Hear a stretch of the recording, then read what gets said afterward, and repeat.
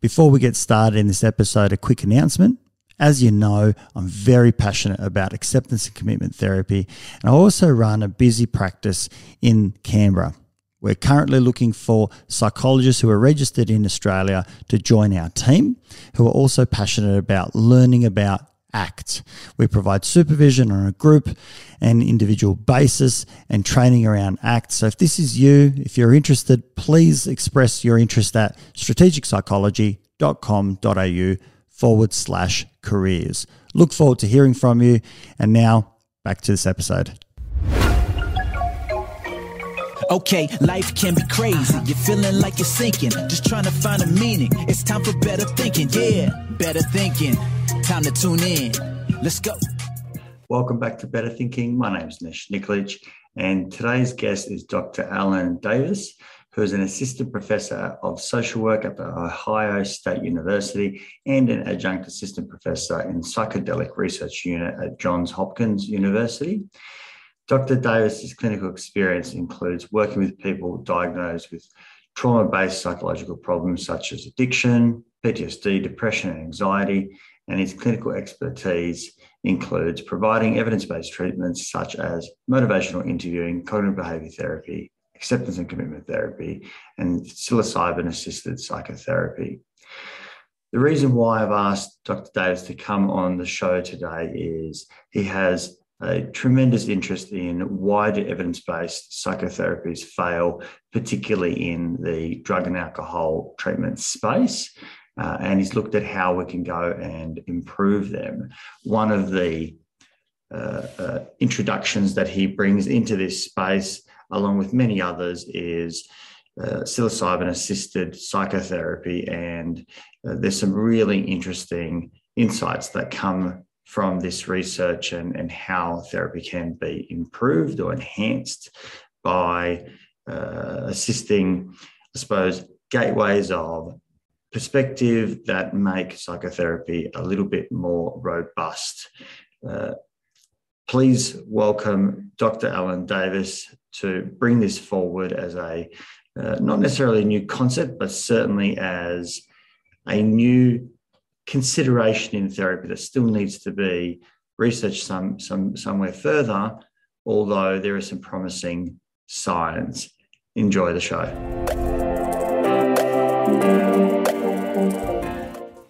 Dr. Alan Davis, a big thank you and welcome to the show. Thank you so much for having me. Delighted to be here. Look, I'm really excited to get straight into this conversation with you, in particular around this interest of yours. And I know that you've been intrigued by it in terms of why does psychotherapy sometimes fail, and what are some of the things that we can do to improve it. So I might just ask you the first question of how did that even come about, that question? How did that interest show up for you? Well, prior to going to graduate school for clinical psychology, I worked in a drug and alcohol treatment center for a number of years. And as part of that early clinical work, I saw a lot of clients who would cycle through several times coming in and out of treatment. And one of the things that I would ask my superiors at the time was, why is this? Why is it that people, leave and they come back? And usually the response I got was, well, they're not ready. There's something wrong with them.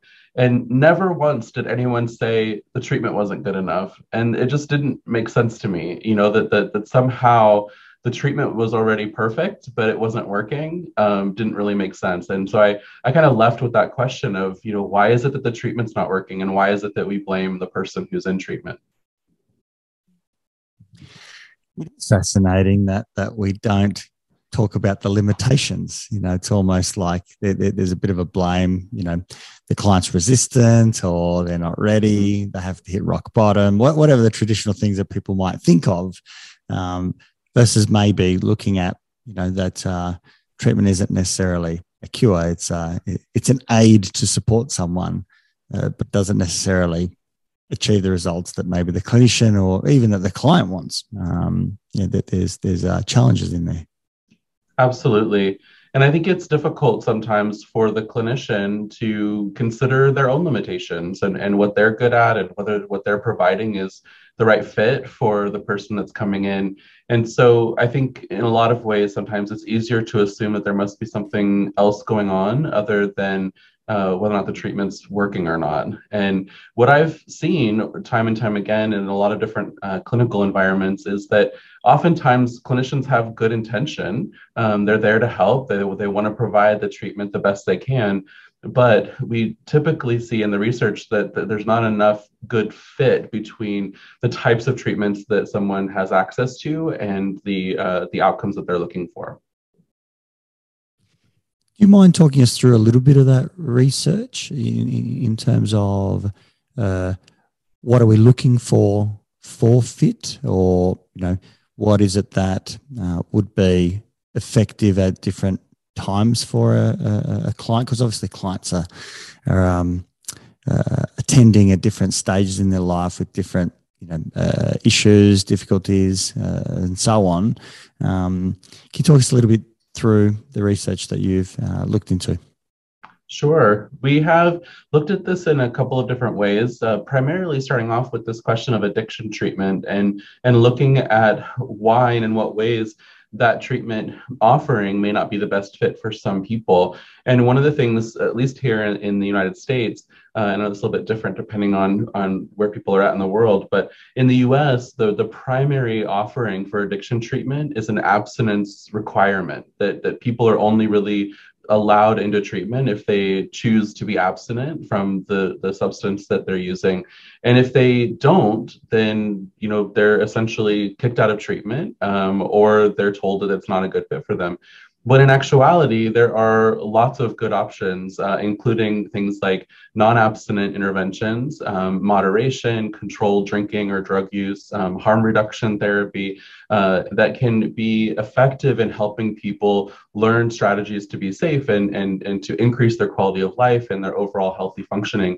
But those interventions, for whatever reason, are unacceptable overall to the clinicians and the agencies that are providing this treatment. And because of that, there's a lack of fit between what probably most people need and what they're being offered. Is there any truth to this concept of supporting, particularly in whether it's drug or alcohol abuse, persons with removing the persecution around that space and in actual fact being a little bit more pro-social rather than chasing people down to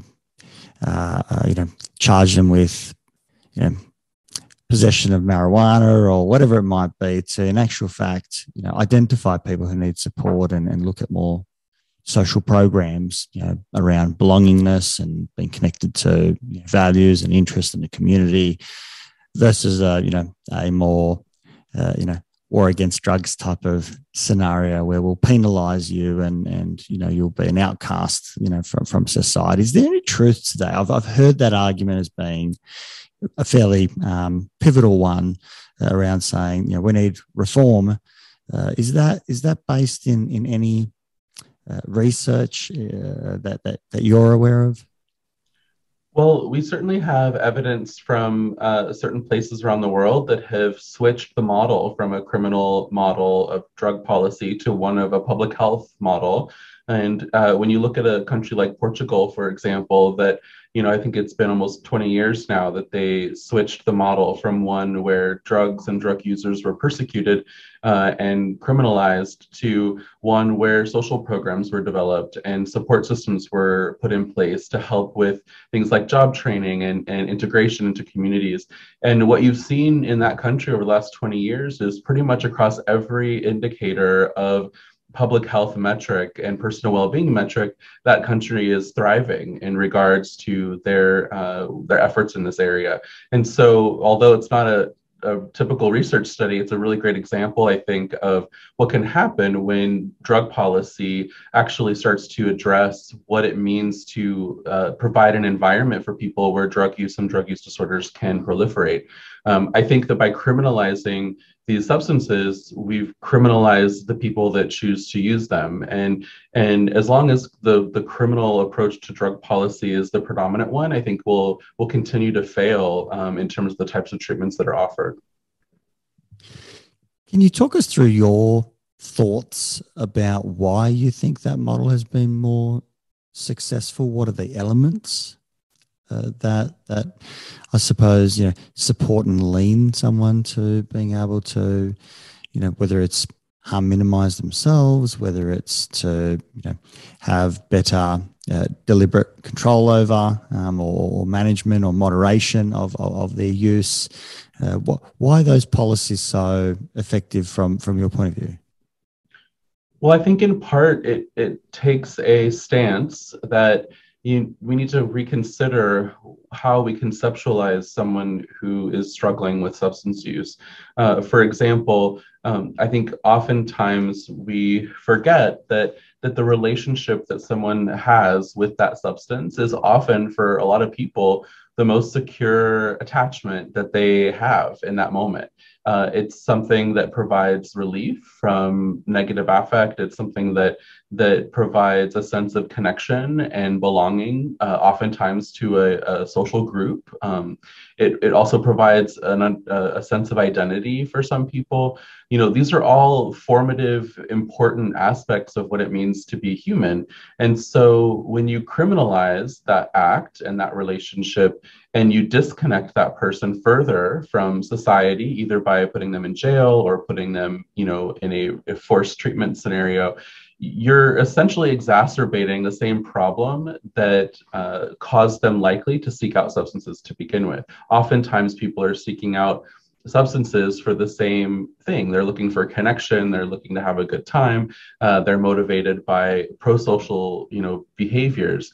And so a criminalization policy, the only thing it does is exacerbate the problem of why people are seeking this out often, and it removes from them the benefits that they're getting out of it. So, for me, it seems to make a lot of sense that when you do that, you're just creating a fertile ground for relapse, that if you don't replace that relationship with something else that's supportive and nurturing and can allow someone to grow and to connect to a supportive social group in some kind of way, then it's not surprising to me that people relapse very quickly when the penalty is removed, when they're released from jail or when they're released from treatment. And so in a place like Portugal, what they've done is they've replaced and started providing options for those things that are needed. They've provided, paid job training and connection to healthcare, and they don't remove someone from society to punish them, further exacerbating that sense of disconnection. Instead, they invite them in to community, and they invite them in to participate. And often, that is a part of the way that they can help people develop more healthy attachments. That sounds amazing. To flip it over to be, a healthcare model, to say this is someone who is in need, can be supported, and in many ways, let's get, a community approach to, assist this person to reconnect them with other aspects of the community that they might not have had during their time, or maybe they've lost over time, which is obviously a very common thing that happens with that revolving door of rehabs and the like. Is there much statistics around sort of relapse and is there data that you're aware of how likely it is for someone to go through a program and despite their best efforts and despite trying to reintegrate from an abstinence sort of space back into, community, the air quotes there. Is there much data around that? Well, the data around that type of treatment model consistently shows that the vast majority of people, I would say somewhere around 3/4 or more of people who are forced into an abstinence-only treatment will not be successful with that treatment. However, when you look at matching people to the type of treatment that might be a good fit for them, and you look at markers that are related to non-abstinence outcomes in addition to abstinence, and if their goals are in alignment with the type of treatment that they're getting, you start to see that there are improvements in far more people when that matching occurs. So what that tells me is that we need to do a better job of offering these different options to people and helping them understand which option might be the best fit for them, at least initially when they get started in treatment, and to help clinicians best understand how to go about that matching process and to obviously be able to provide these other types of treatments. What do you think is getting in the way of that? Obviously, as psychologists, we're always thinking about evidence-based, approaches, whether it's in our clinical work, about whether we're using a CBT model or ACT or schema or whatever it might be that resonates for us as clinicians. What do you think is getting in the way of using a more evidence-based model of care for those with drug and alcohol abuse dependence difficulties? Well, I think a big part of it is stigma and thinking about the larger policy structure around how we view substances and the differences between a model that when it focuses on the criminalization of the behavior instead of it from a public health standpoint. I think you're also then forcing clinicians and agencies into a very narrow path of considering what is evidence-based. For example, if a clinician wants to be supportive of a client who wants to pursue non-abstinence as a treatment outcome, they have to then wrestle with the fact that they're also supporting an individual with something that might be against the law. And so if that's the case, I think that creates fertile territory for there to be an ethical quandary of how to best do that. Even if the evidence base shows us that non-abstinence is a worthwhile target, that obviously conflicts with drug policy. And some clinicians that we've surveyed and asked about this, some of them say, it doesn't matter to them what the policy says, they're going to do what's best for the client. And others, bring up this issue of this inconsistency between policy and practice that really does get in the way for them because they don't feel like there's a clear path forward for them to do that in a way that that they would feel comfortable with. It's interesting because I've always practiced with the concept in mind, and this comes from acceptance and commitment therapy around how does someone want drugs or alcohol to feature in their life. So it's really a question of functionality, and it's I think poses a question of engaging someone around their relationship with that substance and what they want it to look like, which is really in no different way a question of how do you want your intimate relationship to look like with your partner. And we get to at least shape it. There's a question around shaping it, and within that, there's always a question of functionality, because most people don't say, look, I really genuinely want to have these major binges where it gets out of control and then I can't show up to work and then I end up becoming unreliable and I've lost 3 jobs. So I want that to repeat. I've never heard that occur, but I've certainly heard a lot of clients say, I want it to be, within the same social way as it is for those around me, so I can enjoy, a beer or a wine with them, or, maybe even having a glass or 2 while making dinner. But I do want it to in essence, kind of stop there so I can enjoy the rest of my family and I don't, become disconnected from them. And while I sit in my chair and watch television, being drunk, it's causing too many issues. So, It is interesting because functionality kind of speaks to that space of a non-abstinence based approach. Absolutely, and part of that direction, I think, also requires the clinician and the individual who's being treated to consider those benefits, consider the positive things that they might want from perhaps a more functional relationship with alcohol or drugs, in order to figure out how they're going to get there, how they're going to achieve that goal. And I think that's something that is not well discussed in a lot of clinician circles that I've been in, is thinking about what the actual benefits are of this behavior. And there are quite a few, otherwise people wouldn't be doing it. So it's important to think about what those benefits are, and to think about this dynamic between, benefit and consequence. And sometimes the scales are going to be tipped onto one side more than the other, but they likely are still both there. And so it's essentially one of the reasons why I started looking at some of the benefits of other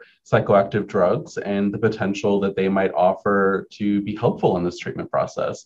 Things like psychedelics that provide a benefit for a lot of people, and thinking about the ways that those unique benefits might be an advantage.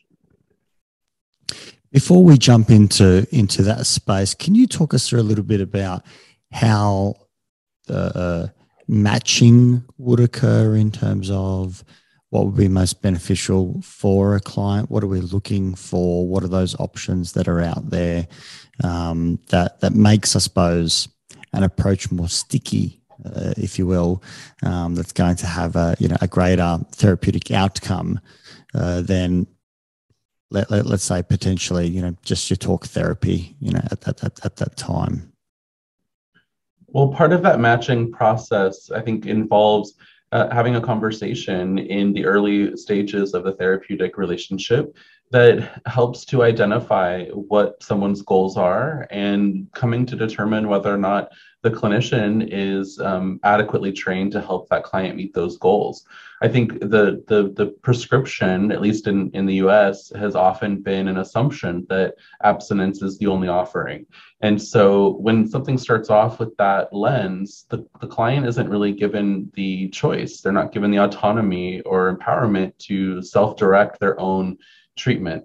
And so it must require a conversation and an openness on the part of the treatment staff or the agency to want to engage in that type of question. Not just, are you willing to do this treatment that we're going to give you, but, what treatment even do you want? What is the goal that you have? And I think by switching to a lens of self-determination and autonomy, we start to open up that type of conversation of what's actually going to be a good fit for that person.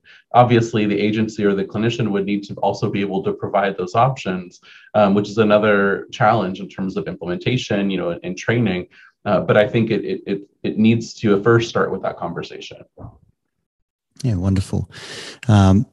Jumping back to psychedelics, psilocybin, I'm assuming that might be one of those that you're alluding to. Can you talk us through that research? Because I have heard there be trials in that space around supporting, aiding therapy with psychedelics, in particular around drug and alcohol difficulties and issues that people are experiencing. What's the sort of research that's out there, and obviously that you've worked on yourself?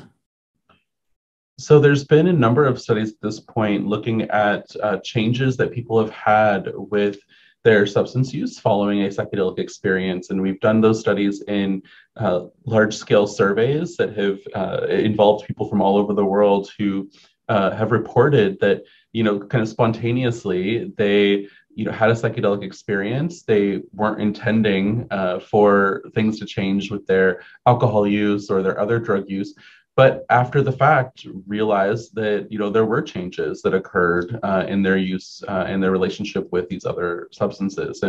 And for the vast majority of the people that we've surveyed, they've reported that they've either reduced or even in some cases completely quit using alcohol, cannabis, stimulants, opioids, kind of across the substance spectrum, have seen these reductions or even complete amelioration of use following the psychedelic experience. And so what that also is paralleling is some of the research being done in clinical trials. There's been trials completed with individuals who have an alcohol use disorder, nicotine use disorder, and there's currently trials underway for folks with cocaine use, opioid use, and even a new one coming up with methamphetamine use disorder. So, and across these studies, the results are promising, showing that relapse rates are low and incredibly lower compared to other treatments out there, and the success rate of that treatment is pretty striking. Wow. What are the researchers saying are the factors that are leading to that? I mean, I understand that psychedelic assisted sort of therapy usually has a long intake process around goal setting, what someone's wanting to achieve and get out of their I'm not sure what the even right language is, but their experience. There's obviously a consideration around how that will be guided and supporting during that experience, and then there's plenty of integration that goes on for numerous sessions after that. Is that basically how that works? It's still in line with the therapy model, and there's some specifics that people want to address, and it might not even necessarily be related to the alcohol itself. It could be related to relationships or their past grievances, traumas, so on, and it's assisted through our process, and then obviously discussed through therapy, post the experience. Is that kind of how it usually operates? That is the general approach, is this period of preparation therapy followed by the psychedelic session. And then after that, this integration process of kind of talking about what's happened and working with behavior change and kind of moving forward. Often there are 2 or 3 psilocybin or psychedelic sessions as part of that overall package. So typically there's approximately 30 to 50 hours of therapeutic time with that individual, including those sessions with the drug. And so what's interesting is that some of the studies are also pairing, as part of the therapy, other evidence-based approaches that we know are useful. So for example, in the alcohol use disorder studies, the therapy also includes a motivational interviewing component to kind of enhance the what we already know as being kind of helpful from that modality. In the tobacco use disorder studies, they're pairing that with a CBT model and kind of looking at things like creating a target quit date and some of the other things that we know can be successful from CBT. So they're not just doing that supportive structure in some of these studies. They're really trying to take what we already know as kind of best practice and trying to see if we can augment it with adding in the psilocybin session. 30 to 50 sessions is incredible, or hours, my apologies, is incredible. That's the only sort of methodology that I see other than inpatient work is DBT programs that I think when I calculate it was almost around that 80 session mark over a 6-month period if you do 2 skill sessions and the 1 individual per week. That's an incredible amount of investment. Absolutely. And certainly that type of investment, both on the part of the provider as well as the part of the client, must contribute to the outcome. Just having that type of commitment and willingness to go into that process. It does, depend on how many psilocybin sessions there are. If you think about it, each session is an entire day. That the individual is there with their clinicians. There's usually always 2 clinicians that are working with that individual. And so that's a 8 to 10 hour a day just for the drug administration session.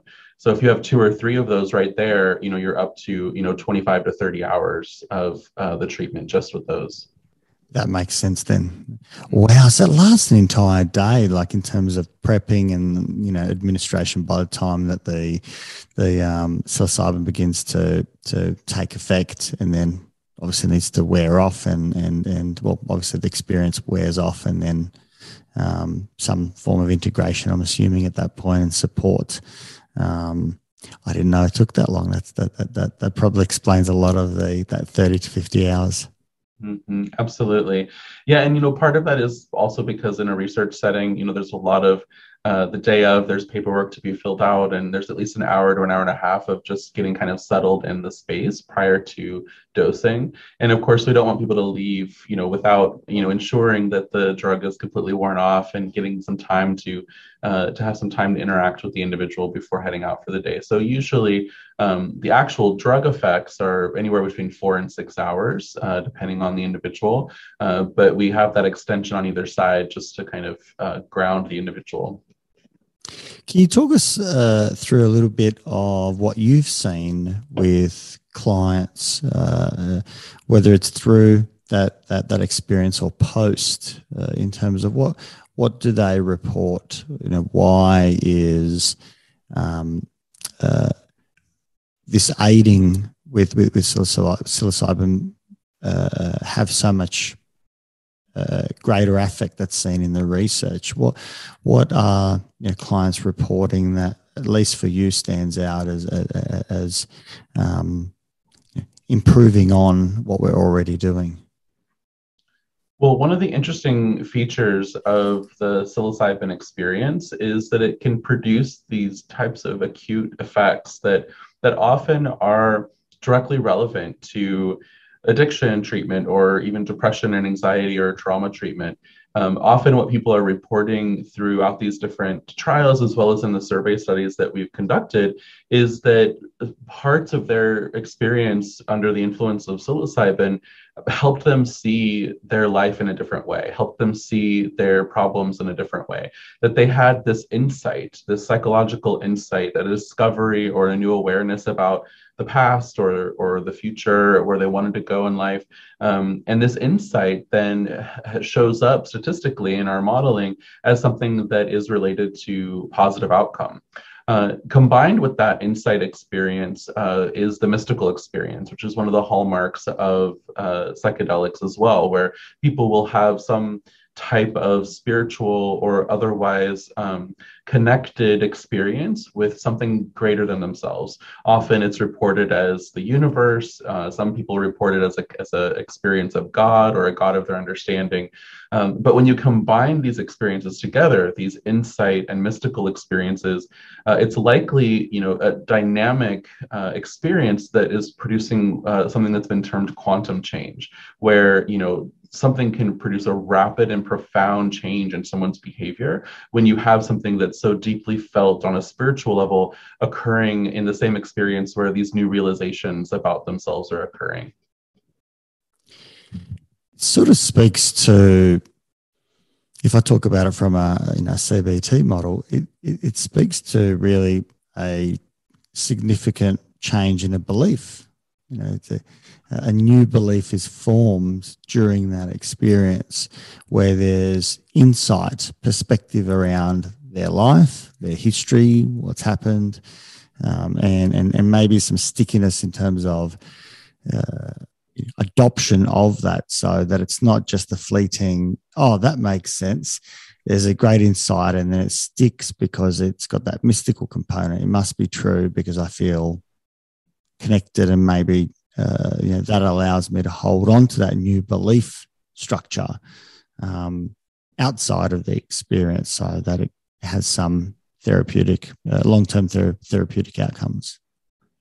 Yeah, absolutely. There's also, I think, some pretty frequent experience that involves people getting connected, seeing themselves in the context of their problem rather than kind of being fused with the identity of their problem, and other kind of acceptance and commitment therapy practices that often in ACT therapy, we're trying to create those types of experiences. But with psychedelics, they often come up as a part of the experience themselves, that you don't have to necessarily, do an activity to help someone, see this. It actually, oftentimes people report literally seeing themselves in the context of their problems, as opposed to, being right in the kind of fused with it. And then also often there's a values piece that people connect to something deeply meaningful that they realize is important to them that they've lost sight of in their life, and that somehow that becomes clearer to them in these experiences. And it really provides an opportunity for the integration therapy after the drug session day to then take hold into helping people orient their path towards these values. It's interesting because as you're talking, I'm reflecting on how there might be some of those qualities, at least at a edge level, where, let's say, for example, someone who might be highly intoxicated might be disinhibited for a period and kind of recognize that they haven't been maybe, I don't know, a great friend, or that they've neglected everyone while they've gone on their own, painful journey of whatever's going on for them. And friends might kind of feel like, oh my God, I think they might have, turned a corner, or there's a realization. But in the morning, there's absolutely no stickiness. There's no integration of that. Half the time they haven't even remembered. There's kind of like these potential moments of disinhibition, which might give insight, but there is clearly no connections formed. Versus genuine insight of saying, I've never seen my life from this perspective. Maybe I can see it with a more open mind, not so much with a threat or a fear. Maybe I can observe my life in a way as an observer, so to speak.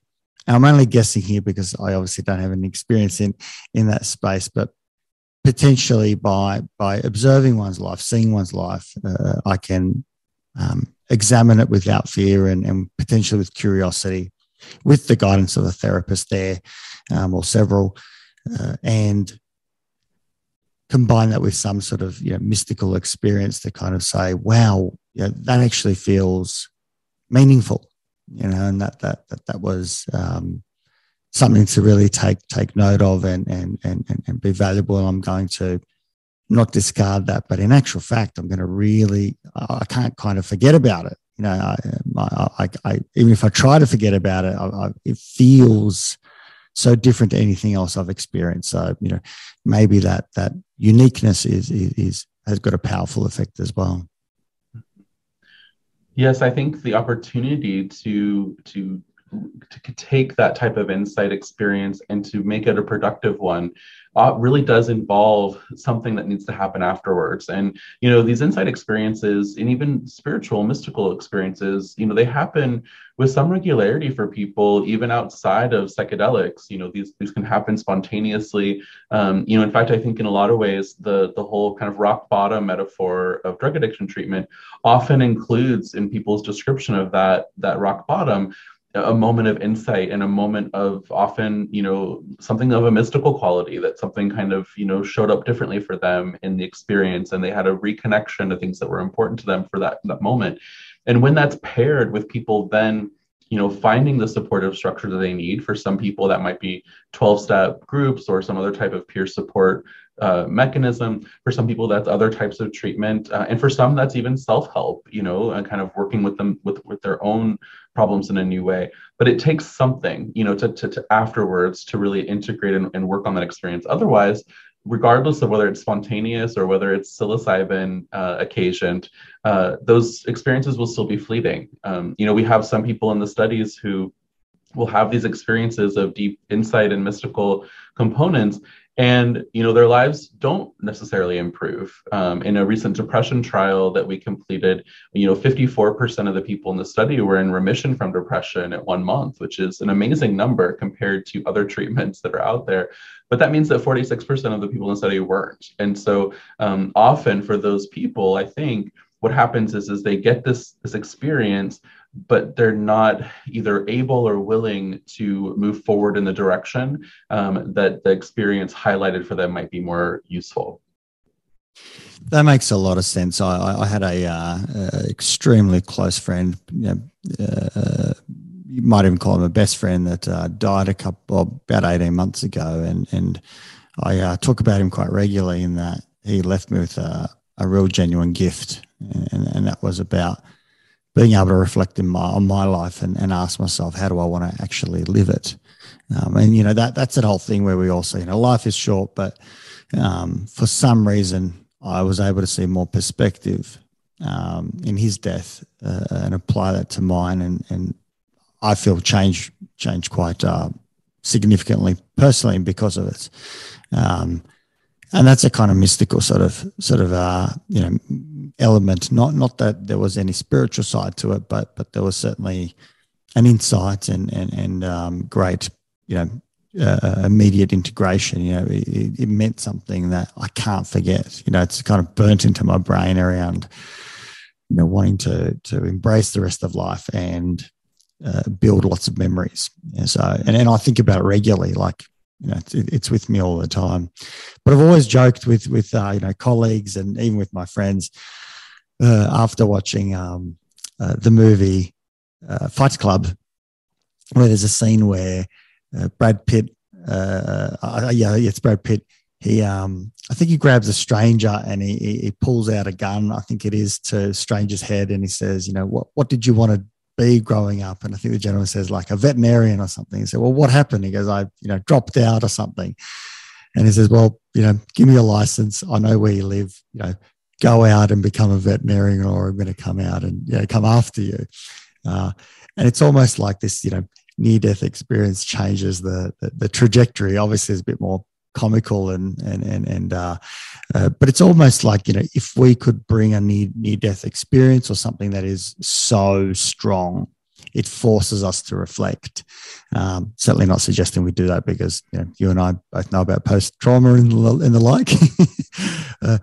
But there's something there. There's a stickiness around there, and that's what I'm kind of hearing, is that some of that mystical or spiritual stuff that does happen outside of, you know, assisted type of approach like this happens every day. You know, there are lots of people around who they can pinpoint when life changed for them, and it's usually something significant happened. Absolutely. And, you know, whether it's an accident, a trauma, or whether it's the loss of a loved one. For some people, it's the birth of a child, or someone close to them having a child. You know, these pivotal moments in life often bring about the same type of insight, or somewhat of a, you know, kind of alternative consciousness that brings about a new awakening or a direction or a commitment in someone's life. And so it's not surprisingly that, you know, when we ask people about, you know, how meaningful the psychedelic therapy was or how significant it was, often they're rating it as one of the single most or top 5 meaningful and significant experiences of their lives, usually in the context of these other major life events, you know, comparing and contrasting it to the birth of a loved one or the death of a loved one. And I think what that really highlights is that we're experiencing these shifts in consciousness and commitment to things in life in ways that I think if we could identify as they were happening and had the type of language and support to really capitalize on them, we'd probably see that overall there's benefit, there's light in all of these experiences. Why do you think there's such great fear around this space? There's obviously a growing body of trials that are, you know, showing, you know, great therapeutic outcomes, you know, whether it's around end of life treatment, or, you know, nearing end of life, or, you know, being able to reconcile that, whether it's through trauma, addiction. Why are we so hesitant? You know, because I know even myself, if someone were to say to me, hey, Nesh, you know, I can go out and do this and it's going to be, you know, completely safe and you'll be in good hands, I'm a bit scared of it. There's something that still makes me a bit afraid, you know, that you know, what are your thoughts, having probably thought about this much more than the next person? Well, it kind of comes back a little bit to how we started the conversation in my mind. I think that part of that is because of the way that these substances have been talked about for the last 30, 40 years in most countries around the world. They've been labeled as dangerous and harmful, even though the scientific evidence didn't support that designation. And they've been labeled as not having medical value, even though there was actually thousands of studies that were done before they were made illegal, showing that there was potential for medical application. And of course, then even before that, there were, generations of people across a variety of indigenous cultures who were using these substances, long before Western medical providers started exploring them as an adjunct to therapy. So, I think that part of it is that for most of us, we've grown up in a time where these mislabeling of these substances, I think, has really affected our own understanding of what we assume about them. But when you look at the evidence, when you look at the science, it's pretty clear that they are safe, especially when people are properly screened and when they have the right support to help guide the experience and to integrate it afterwards, that there are very few adverse effects, and that across different populations of challenging, oftentimes conditions where there aren't a lot of, success rates or a lot of options for people, that we're seeing that there's a signal of efficacy here, which I think ultimately speaks to, the ubiquitous of how we might be tapping into a transdiagnostic mechanism of healing and growth with this approach that doesn't always exist very cleanly with the treatments that we have currently. I really like that space around the transdiagnostic sort of model, that we're treating the human, not a category that we place, because we know that there isn't great reliability the moment that you get numerous healthcare workers doing diagnosis. We don't get the consistency that we would like. And so I think transdiagnostic at least allows us to all describe the client's story and situation accurately and collectively.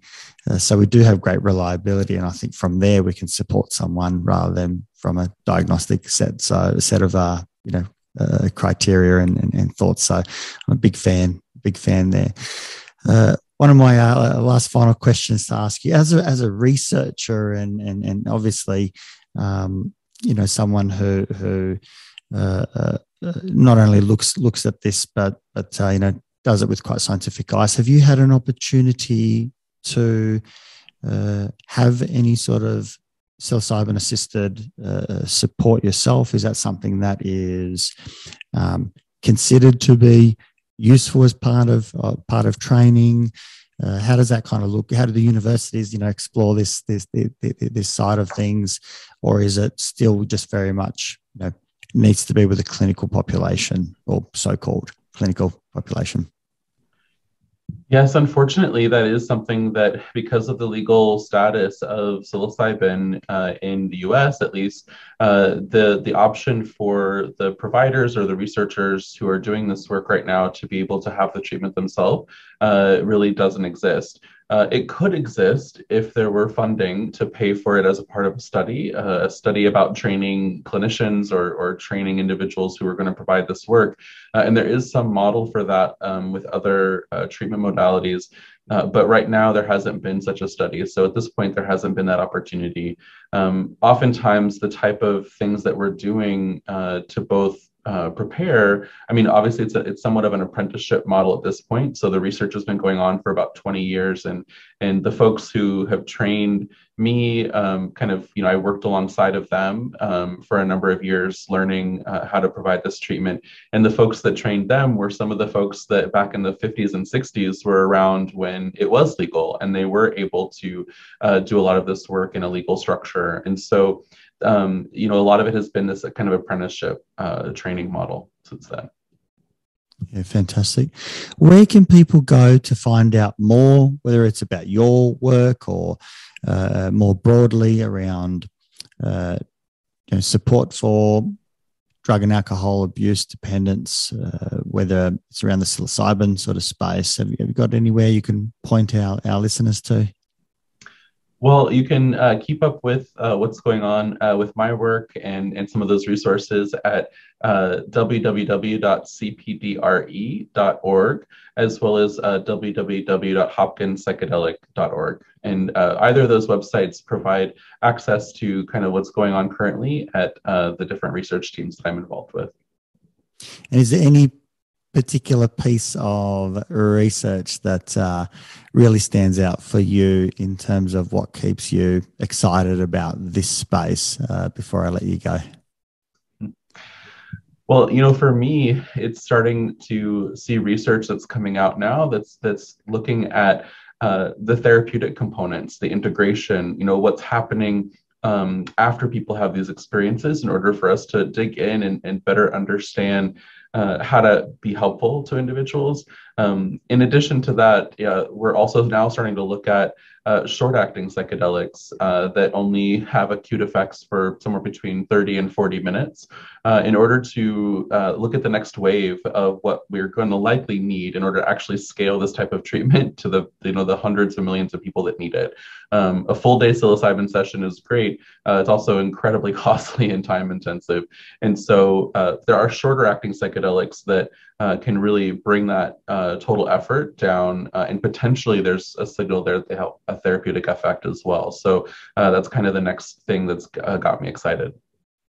Wow, that does definitely sound exciting, because as you say, accessibility is going to be an issue once approval is provided, whether it's the US, Australia, anywhere around the world, because a day is going to likely exclude a lot of people who don't have that sort of monies and funds, or just the fact of resources. There are not enough clinicians out there to spend a day per person who needs this sort of support. So that sounds wonderful, and I hope that one day both those models are available to everyone, and I wish you the best in the rest of the research, because I think it's definitely something I think that can really assist what we've currently got, particularly in some of those spaces like drug and alcohol, and different trauma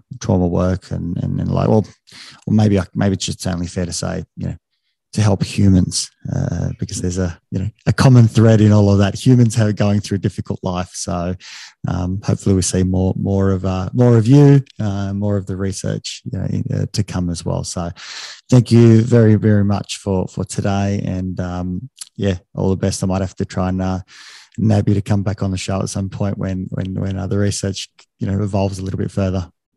Well, thank you so much. It was great to meet you. Thanks. Bye. If you enjoyed this podcast, please support it by going to iTunes and putting a review, subscribe, share it via social media, and tell others about it. Start a conversation. It's listeners like you that make this able and possible, and why we bring in these guests to go out and share their knowledge and resources. And just lastly, if you are a psychologist and you want to go out and be part of a bigger team, develop your experience and get into some exciting work, come to strategicpsychology.com.au/careers and reach out. I'd love to hear from you.